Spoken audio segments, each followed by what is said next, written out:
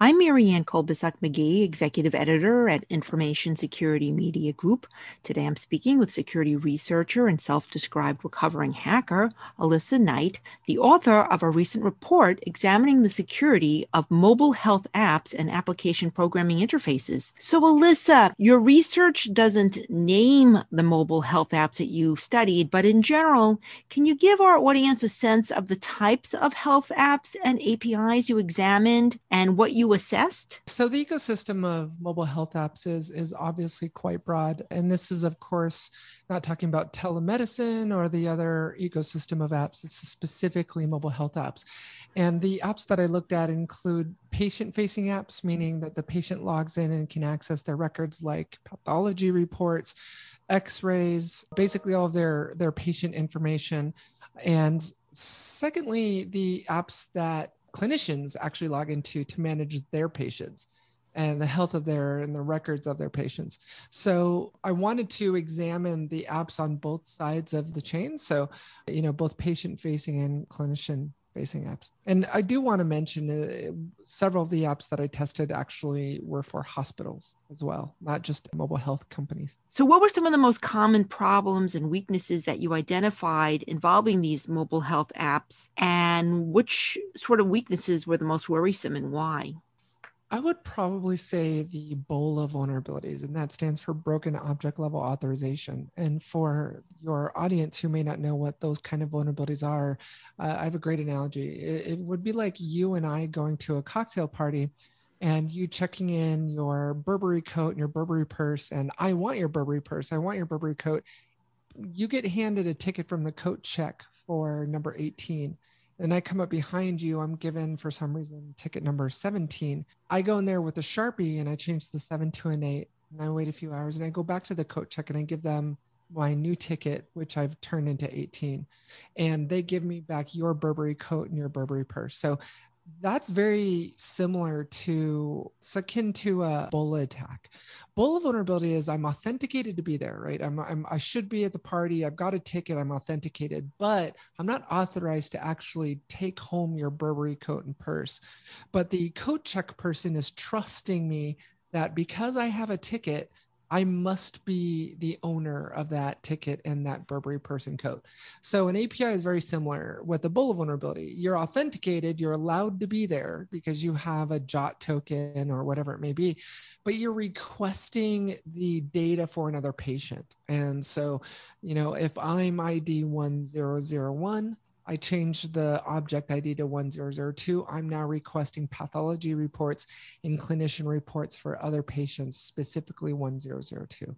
So were those issues in the health apps similar to the APIs? In other words, for instance, the Department of Health and Human Services is promoting the use of the FHIR API for people to be able to access their health records using smartphones. Is what you looked at, is it a variety of different APIs in the various apps? What did you look at when it comes to the actual mobile apps versus APIs, and what sorts of APIs? So great question. So I looked at both the mobile apps as well as the APIs. So the first thing I started out was doing what's called reverse engineering the mobile app. So I downloaded the apps off of my phone onto my workstation for me to reverse engineer them and reverse them back to the source code to find hard-coded keys and tokens in the apps.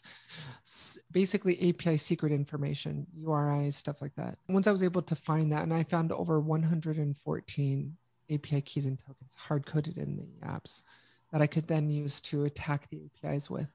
After I was done with this, what's called static code analysis, I moved on to targeting the APIs. And the APIs, really the back end of those mobile apps, I also tested. And I looked for things like BOLA vulnerabilities. And what was systemic across all of the APIs I tested, and much to your point, I tested multiple APIs. What was systemic across all the APIs was the ability for me to request data from other patients or other clinicians. So I would log in with a clinician account and I would be assigned only certain patient records. I then reached out and grabbed other patient records that didn't necessarily get assigned to my clinician login. And then I logged in as a specific patient for a hospital's mobile app. And I was able to request not just my patient records, but also the records of other patients that had checked into that hospital.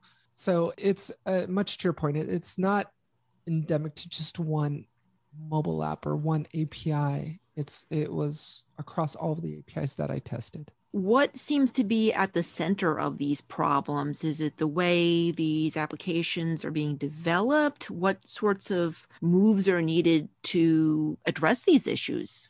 I think it's developers understanding the idiosyncratic distinctions between authentication and authorization. Yes, the APIs are properly authenticating the client and the individual, but they're not authorizing them, meaning that just because you're authenticated, it doesn't necessarily mean you're authorized to see it.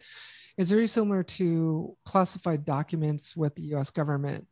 You may have top secret information, or you may have secret clearance or top secret clearance, but that doesn't necessarily mean that you're authorized to see all classified data just because you have that one clearance level. It's very similar to authentication authorization in our space, where you may be authenticated, but you're not authorized to see all patient records or all clinician records. That's the best analogy that I can give you. But I think the problem here is multiple things. Number one, obviously not using solutions like Approve, who sponsored the research, to make sure that the communication going to the APIs is in fact coming from the authorized mobile app. So I shouldn't be able to just load up an API client like what I was doing and communicating directly with the APIs. Had they been using a solution like Approve to be able to say, hey, look, I'm only going to accept traffic from this specific mobile app that we've authorized to communicate with our APIs. The other thing is of course, things like secure code training for developers to write better, more secure code, performing penetration testing of the APIs. So making sure that we hack our own code, hack our own APIs and mobile apps to make sure that, before it goes into production, that it's secure against these different types of tactics and techniques that adversaries might use. So, Alyssa, with that said, as I mentioned, and as you surely know, the Department of Health and Human Services has really been pushing the ability for patients to more easily access their digitized health records via smartphones and APIs such as FHIR. What is the danger if some of these issues are not addressed, and what should healthcare entities and health app vendors keep in mind as they try to comply to HHS's regulations, but keeping an eye on doing more than maybe just the basics in order to keep unauthorized access or other sorts of security breaches from happening? So with the Smart FHIR standard, it's best practice recommendations around security, right? So they can't make you secure it in any particular way. It's just really a framework for you to develop your APIs around, right? So each and every company that implements an API based on the FHIR standard is going to have in different forms of integration with it, right? Or have implemented it different ways.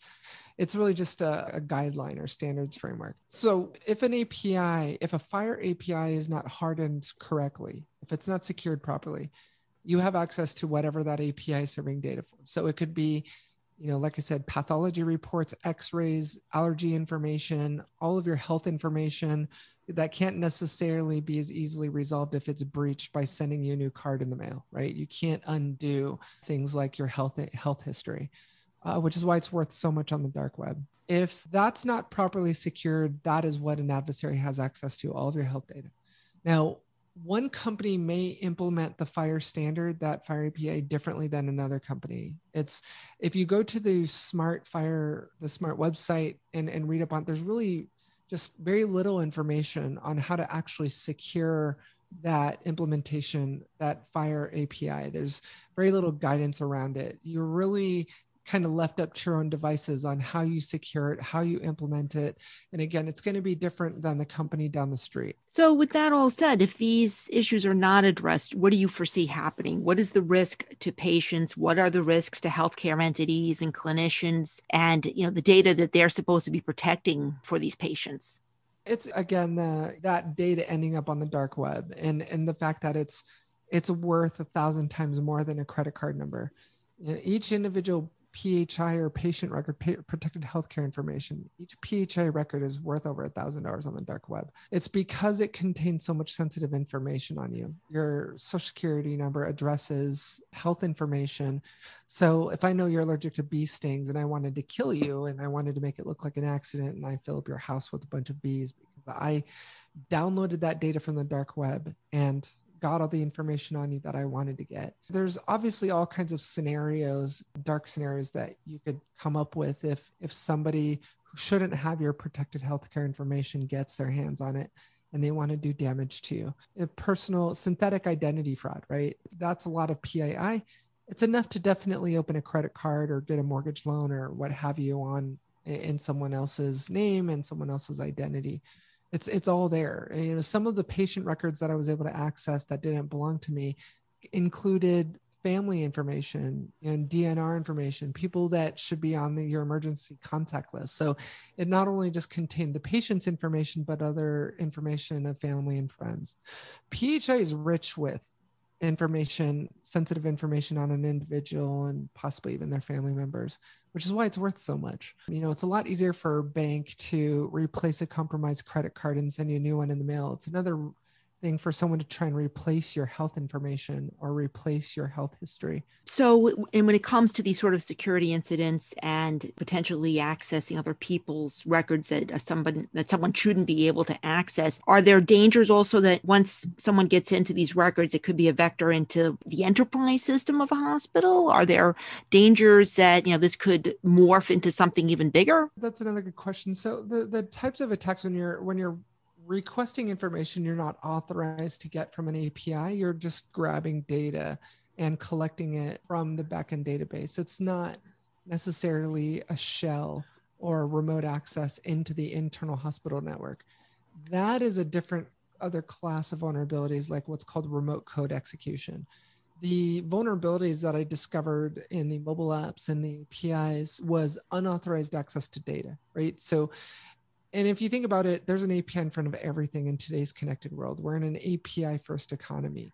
As a matter of fact, Akamai released a report where they said over 80% of internet traffic flowing through the CDNs today is API traffic. That means that more than half of the traffic on the internet is no longer human to application traffic. It's application or device to application traffic.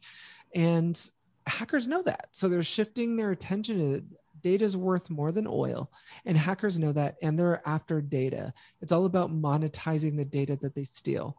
And if they know that most of the world's data is protected behind APIs, what are they going to do? They're going to shift their attention to learning how to hack APIs.